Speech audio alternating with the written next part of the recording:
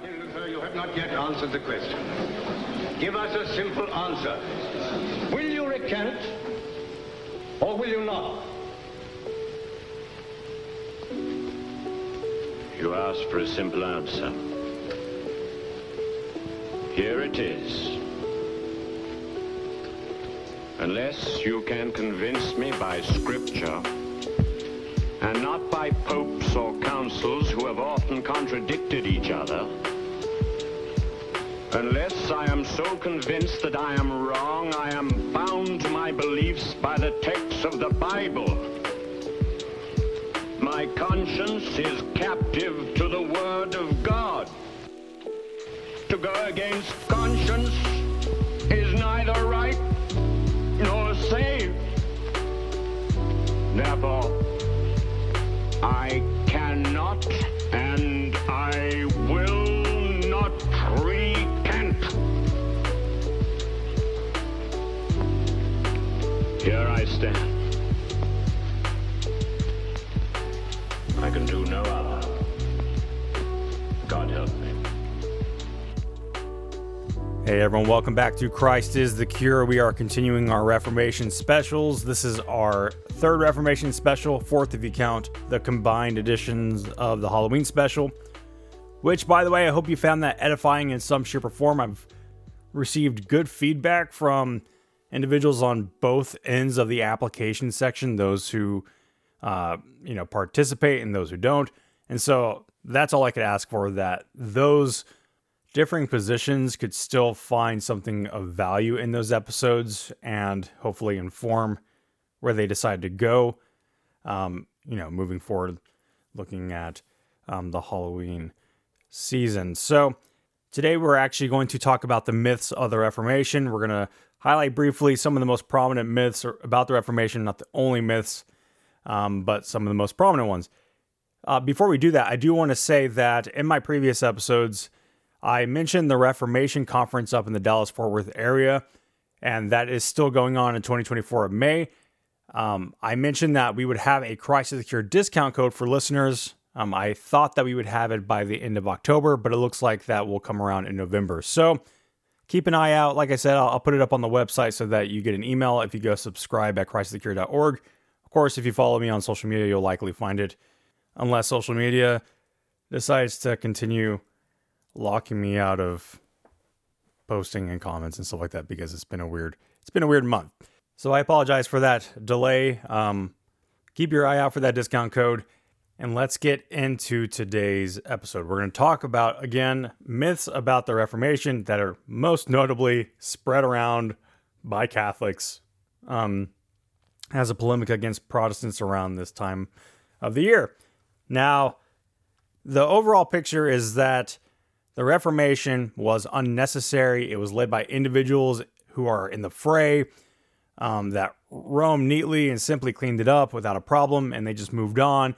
Essentially, the Reformation was just a fly that tried to be schismatic with no historical basis for the Reformation or its doctrines and all that stuff. But what we really find is that the historical reality is far less clear-cut, and oftentimes the pop apologetic Catholics, especially on Instagram and stuff like that, just pop off this rhetoric that really just isn't defensible whenever you look at the history of what's going on in the Reformation. Now, it's worth saying that the Reformers were not perfect, nor am I saying in this episode that the Reformation didn't have some ramifications that were negative, but it's dishonest to say that the Reformation wholesale was negative and that there was no backing for it, and then it's incredibly dishonest to paint the historical picture the way that it often is. And it becomes a little bit ironic too whenever you start seeing how, Catholics across the board kind of differ in how they approach Protestants nowadays because of the Vatican II loyalists, and then the Trent loyalists who think that the Vatican II guys are modernist liberals and all that jazz. So ultimately, in attempts to defend the sanctity of the Roman Catholic institution, and yes, I'm including the Eastern Rite because they're still subject to the Roman Pontiff, they'll forget the messiness of the history and purposely neglect it. And that's kind of what people do in polemics. Protestants do it too. They oversimplify. And I've talked about that in the past, arguments that Protestants really should stop using. But let's get into some of the myths that are propagated. So let's get into myth number one. Number one, the Reformation was caused by a lone, disgruntled monk. This is probably one of the most common. And to be fair, a lot of Protestants kind of back it up because they only seem to know about Luther and the Reformation. But the most common myth is that the Reformation all started because of Luther, and it was this lone, disgruntled monk that caused all this dissent and so on and so forth. So the facts are that while Luther's thesis was posted up in 1517, and that marks kind of like the official day and the start of the Reformation, this isn't the full picture, especially because his first 95 thesis was namely around reforming indulgences, not getting rid of indulgences. And this was not even about the papacy. It was not about justification. It was just about getting rid of the abuses of indulgences. But it did knock down the first domino, at least in Germany, when it comes to the row of dominoes that is the Reformation. But the Reformation didn't start or end with Luther. Luther is just one piece of a larger puzzle. But this myth also shapes the idea that Protestants kind of owe themselves to Luther entirely and must comply with his articulations and teaching as if he is a Protestant pope. That's just not how we work. And he's not a Protestant pope, and we do owe some to Luther. But many Protestants disagree with Luther's polemics and approach on many issues, both theological or otherwise, and have closer affinity with those other reformers, because there were other reformers. One of them being the Swiss reformer Zwingli. But even before this, there were many reformers and many movements for reform on many of the same issues long before Zwingli and Luther. This did not come out of the blue. It was brewing for a long time. And Catholic and Protestant scholars alike recognize that the Reformation was a ticking time bomb. It was just waiting to happen. You could not avoid it. It was inevitable. You just couldn't get around it. And this goes with the reality that at the time of the Reformation, you have not only Zwingli and Luther, but you have others. These are all Catholics calling for reform. There were the movement of course, the humanists, not to be confused with, the modern sense of humanists. And if you want to go hear more about that, you can go to my Beyond Luther episode on the humanists. But the humanists were very much calling for reform in the same way as those before Luther and Zwingli had been calling for reform. And then you have, of course, those other Catholics who ended up being evangelical Catholic. They agreed with the reformers on these different principles, except on the papacy. So there was a lot of moving parts, but it wasn't just Luther, and it wasn't this lone monk.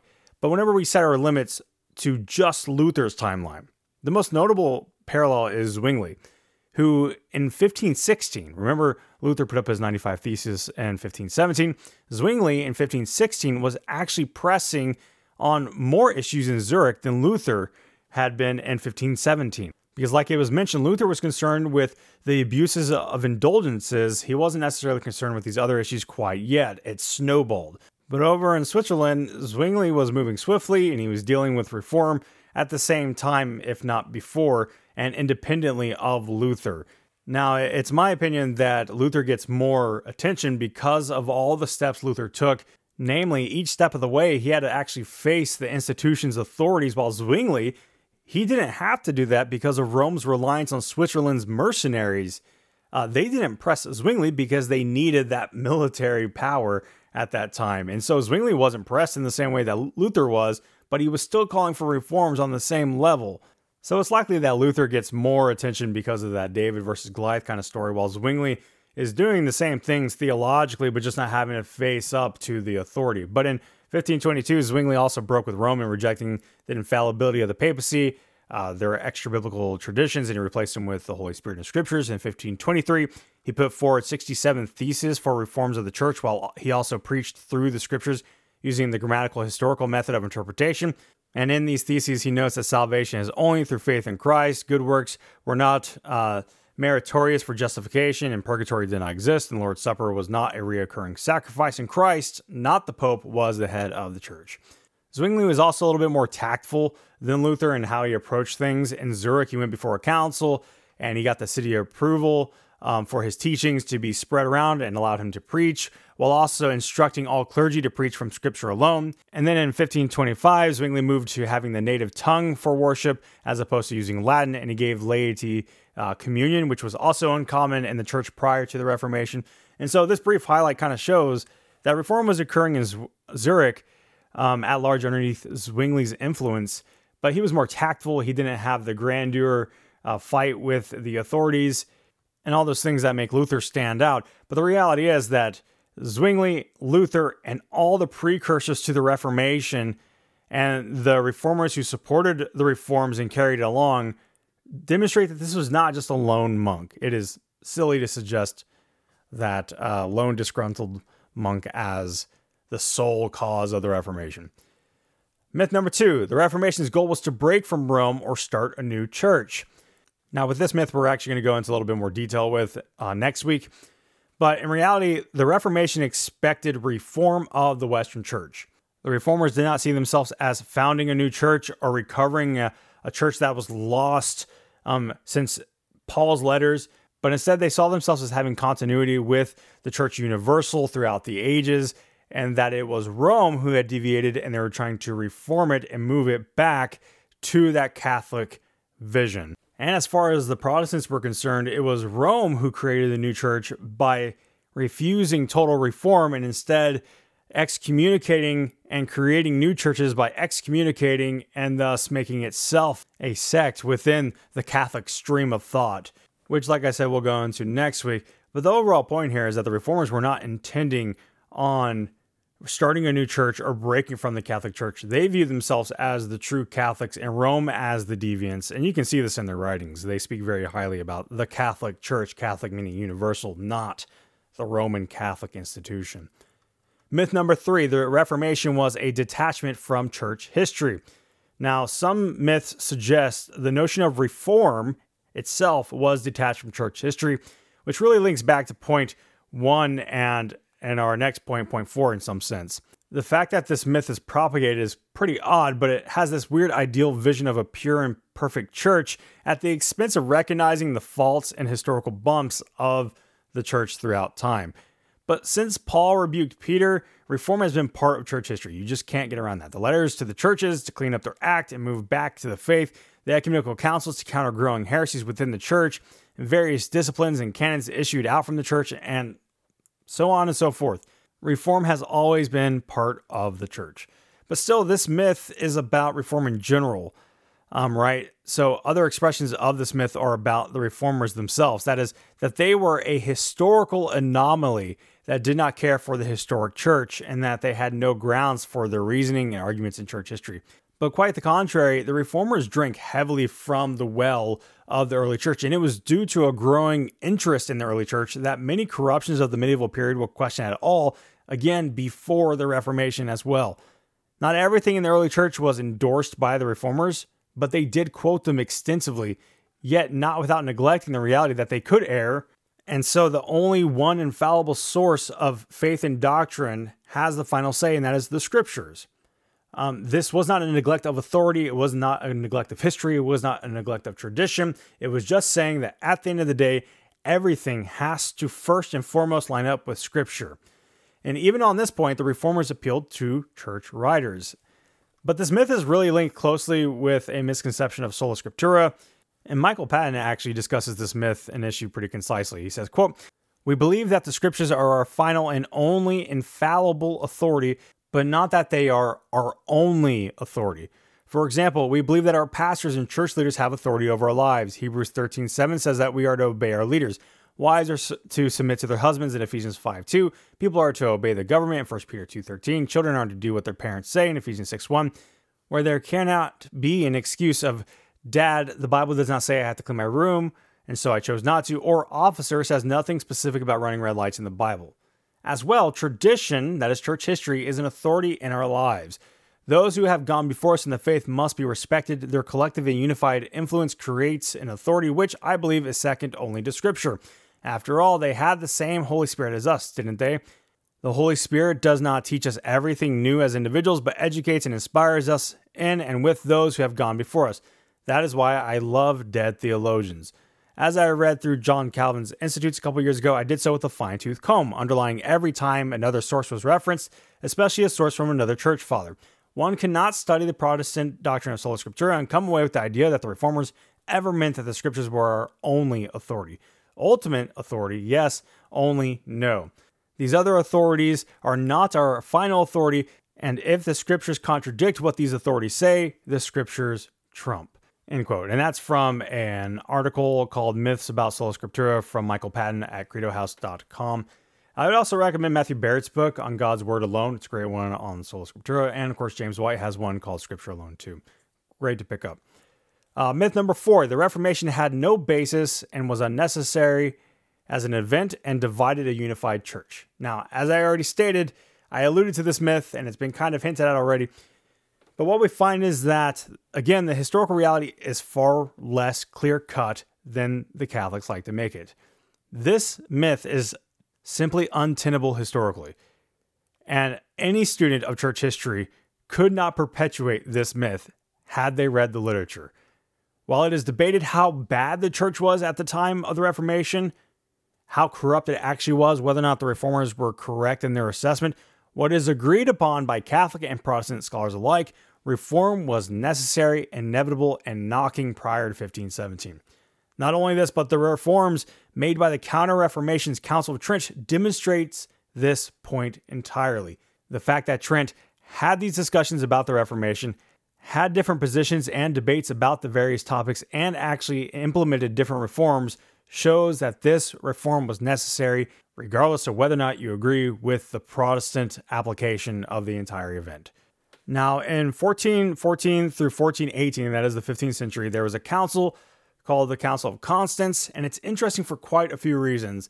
And it was a council that sought to put popes underneath the authority of councils after 3 men had claimed the papal seat. So there's 3 men claiming to be popes, and this council sought to deal with who was the rightful pope, how do we reform the papal office, and it ultimately actually would be the same council that would order John Huss to be burned at the stake for his attempts to reform. The Council of Constance had different views that came from it, and in its most extreme forms, it was completely conciliar. It put these councils above the Pope, and that struck fear into the papal hearts because of this placing of councils above them. Other views of it viewed it as this placing of councils above Pope only occurred when the papacy needed to be corrected. Regardless, this council sought to reform and save the papacy in Catholic minds, yet for the Pope, it opened the door to being deposed by various councils. So these different interpretations would persist over the years. You know, it's basically the question of who interprets the infallible interpreter. That's really the debates that are happening in modern Catholic circles. How do we interpret these infallible documents of Vatican II? Which I always find kind of ironic, because if I was going to debate which infallible documents to interpret, I'd rather debate how to interpret Scripture, not how to debate later councils that are allegedly infallible, not demonstratively infallible. Nonetheless, this council made famous the axiom, reform in head and members. And this would be a battle cry by Catholics to reform the higher up and the Pope until 1517. It would be repeated from 1417 through 1517, especially after the failed ecumenical council of Florence. And when I say failed ecumenical council, I mean that the council tried to make nice with the Eastern churches, but it didn't work because they tried to subject the Eastern churches to the Pope. And they ultimately, after Florence, said, no, we're not going to do that. And so it never took off as an ecumenical council, but it's still authoritative for Rome. But Florence gave way to that interpretation that councils are only over the Pope when the Pope needs to be deposed, rather than generally being over the Pope. And so this led to enough success for the popes to place the Pope back on top. And from 1417 through 1517, you find some popes just needing dire reform, but nothing occurring. And so that battle cry would come out. And I mention all this because whenever you get to the reformers and you start hearing about how Catholics talk about the Protestant Reformation, all of these critiques about the papacy and the abuse of power and all these things are novelties to be rejected, schismatic, whenever Catholics have been having these discussions since 1417, since the Council of Constance. So it's always just bizarre to me that that's the approach that's being taken here. Myth number 5, the Reformers, or Luther specifically, ripped out books from his canon. This is probably the most insufferable myths that is propagated by even higher ups on the Catholic sphere. And that's that Luther ripped books out of the canon in defiance of the church and gave us our first Protestant Bible. I've heard a lot of, I don't even know where some of the stories came from, but I've heard numerous versions of this story. But the myth is ultimately to try to demonstrate that the Protestant Reformation was desperately just trying to defy what had been settled for centuries.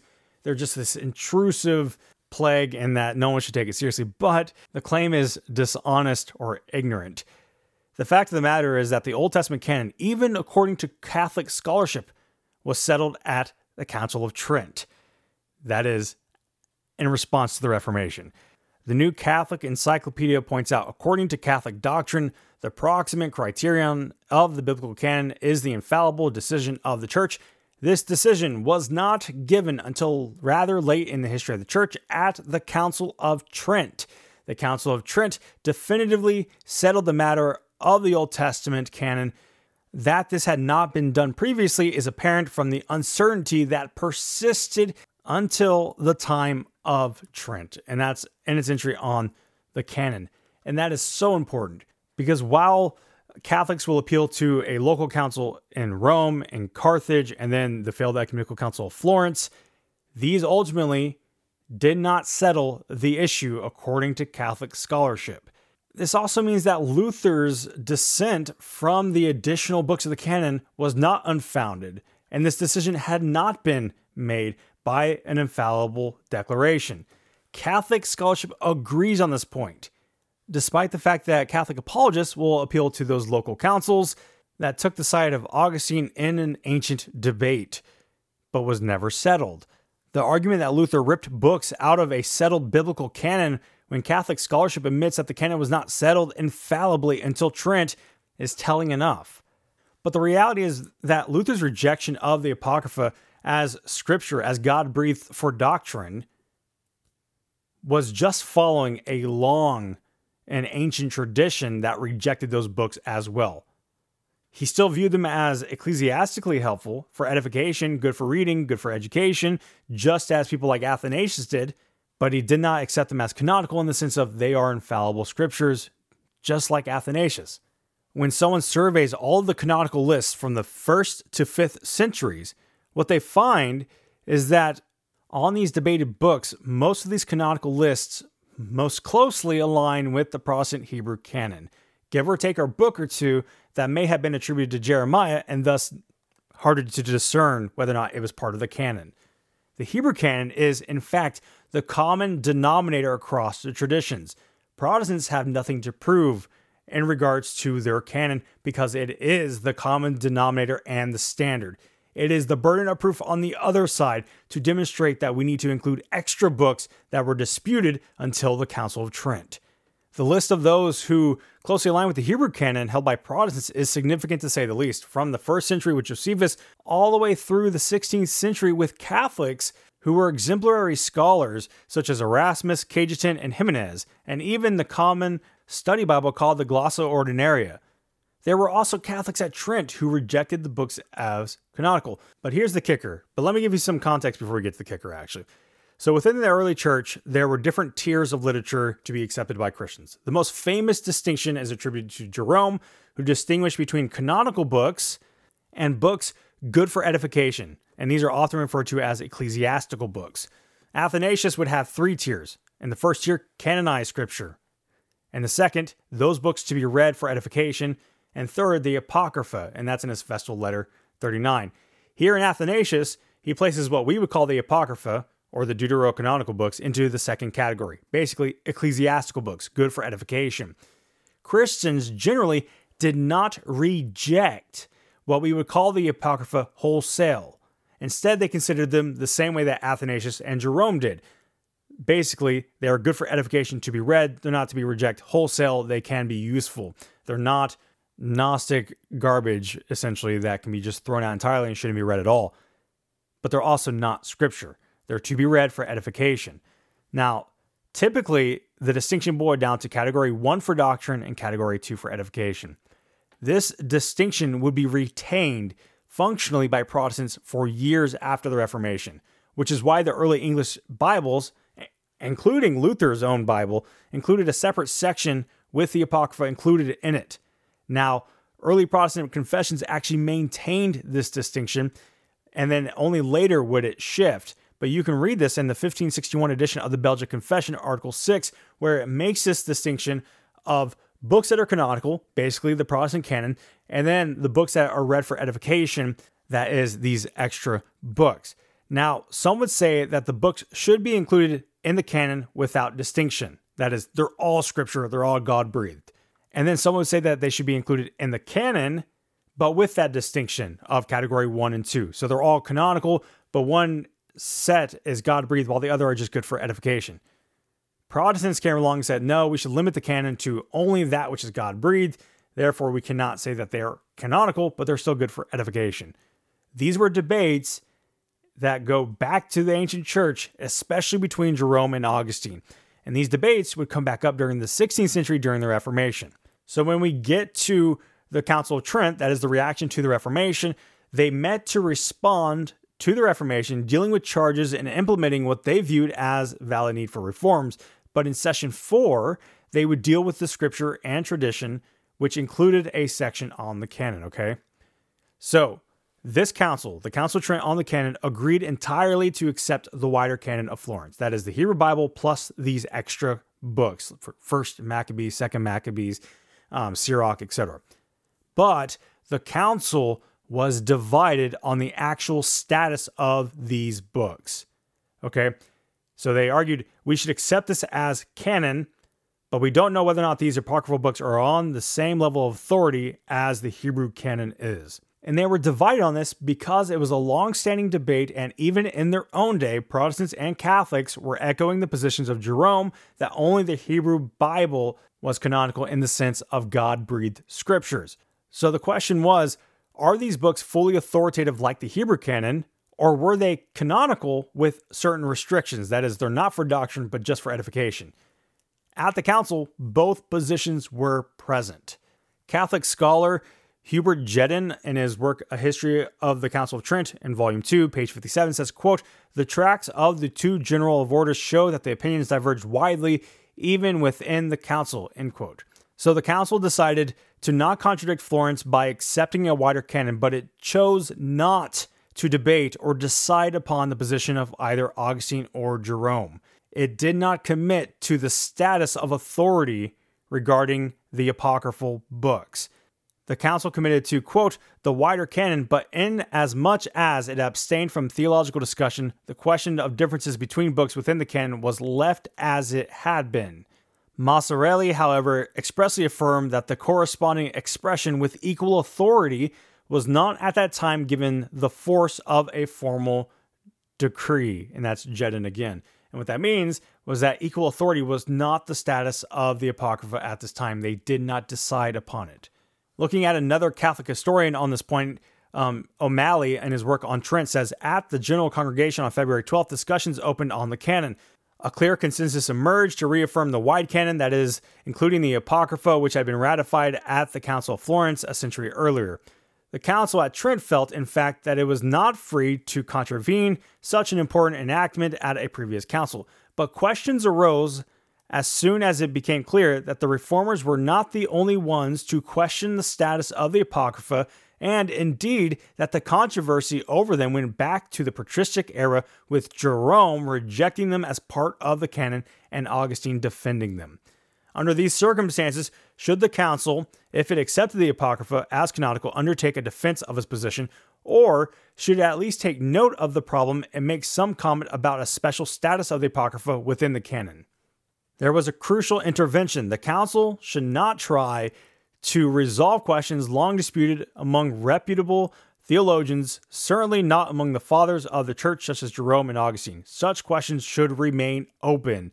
That is the course the council should follow in this instance, and that is the understanding we have of the canon approved by Florence. End quote. Just to basically point out that he's saying this was also the position of Florence, that it did not ultimately decide on the authority of the Apocrypha, but that it just had affirmed a wider canon. But let's continue. Quote, "The council agreed simply to affirm the canon from Florence, but with the understanding that it was not taking a stand on the disputed question. Up until Session 4 on April 4th, the matter occasionally came up again for discussion, but essentially the council did not move beyond where it was on that day. That absolutely crucial qualification of the decree may have been clear to the prelates of the council, but the text that they produced gave no hint of it. In the context of the controversies of the 16th century, in fact, the decree reads like an unqualified affirmation of a wider canon. No wonder then that Catholics appropriated and clung to the canon as a mark of their identity, to be defended in its integrity against all comers. This decision constituted the first instance of subsequent misunderstandings of what the council intended that became standard interpretations impossible to dislodge, even from the minds of scholars who should know better. In this case at least, the council itself must be held responsible for the misunderstanding. Here is how the Protestant scholars Gurry and Mead in their book Scribe and Scriptures, which I highly recommend, detail this event. Quote, some leaders at the council questioned the status of the Apocrypha not only because of the reformers and the humanists, such as Cardinal Cajetan, but also because important church fathers, such as Jerome and Augustine, did not agree on its status. Thus, the leaders at Trent decided that they would not finally resolve the question of the Apocrypha's relationship to the canon, leave any defense for the canonical status of the Apocrypha, or make mention of the special status of the Apocrypha within the canon. Although the council believed it had not ruled in favor of either Augustine or Jerome's view of the canon, the decree reads like an unqualified reception of the wide canon, which has become a marker of Roman Catholic identity to be defended even by scholars who should be better informed. According to Roman Catholic historians, the documents of the proceedings reveal that the council believed that it was not deciding between long-held canonical views, while the unqualified wording of the decree committed later Catholics to defend Trent's canonical view as part of Catholic identity, including the anathema on the one who does not accept it. In short, Trent never intended to settle the question of the authority of the Apocrypha in relation to the Hebrew canon. It did not intend to decide. And it did not intend to decide on the basis of it being a historical debate, not just something Luther did. Now, post-Trent, Protestants such as John Calvin took note of this lack of distinction in his work, The Acts of the Council of Trent with the Antidote, and saying, quote, in forming a catalog of scripture, they mark all the books with the same chalk and insist on placing the Apocrypha in the same rank with the others, end quote. He also says, quote, of their admitting all the books into the canon, I say nothing more than is done against the consent of the primitive church, end quote. Now, it was in 1566 that a Catholic named Sixtus coined the term deuterocanonical and defined it as being second only in time, not in authority. From here, the Apocrypha began to be settled as canonical in the position of Augustine rather than Jerome. Basically, it was post-Trent where Augustine's position ultimately prevailed. So here's basically the takeaway. First, Trent did not intend to do what many modern Catholics say, according to the New Catholic Encyclopedia. If we take Trent and interpret it according to its own attendees, the issue was not settled at Trent, nor, according to O'Malley, was it settled at Florence. Second, the myth regarding Luther ripping books out are clearly dispelled, and with great force, by Catholics themselves, both modern and those at Trent. Catholic scholarship dispels this myth. And of course, third, the Council of Trent, despite not wanting to settle the matter, still did so prematurely because they erred in not making the proper qualifications regarding the wider canon. So that concludes our myths of the Reformation. It was only 5 of them. They were briefly addressed, with most of them being on this last one. But I hope you found it interesting. I hope you find it useful. If you want to hear more about the history, go to christsecure.org and look for the Beyond Luther series. You can just type it in the search bar, or you can look for it in the categories. Beyond Luther will have a bunch of different episodes about the history around the Reformation. If you want to hear more on the Apocrypha, you can go search for Apocrypha in the search bar, and it'll pop up Apocrypha Part 1 and I believe 2. I think there's only 2 parts. The first part deals with the canonical list. The second part deals with the contents and the influence of the Apocrypha from the New Testament through the early church. So God bless you all. Until next week, have a wonderful, wonderful weekend.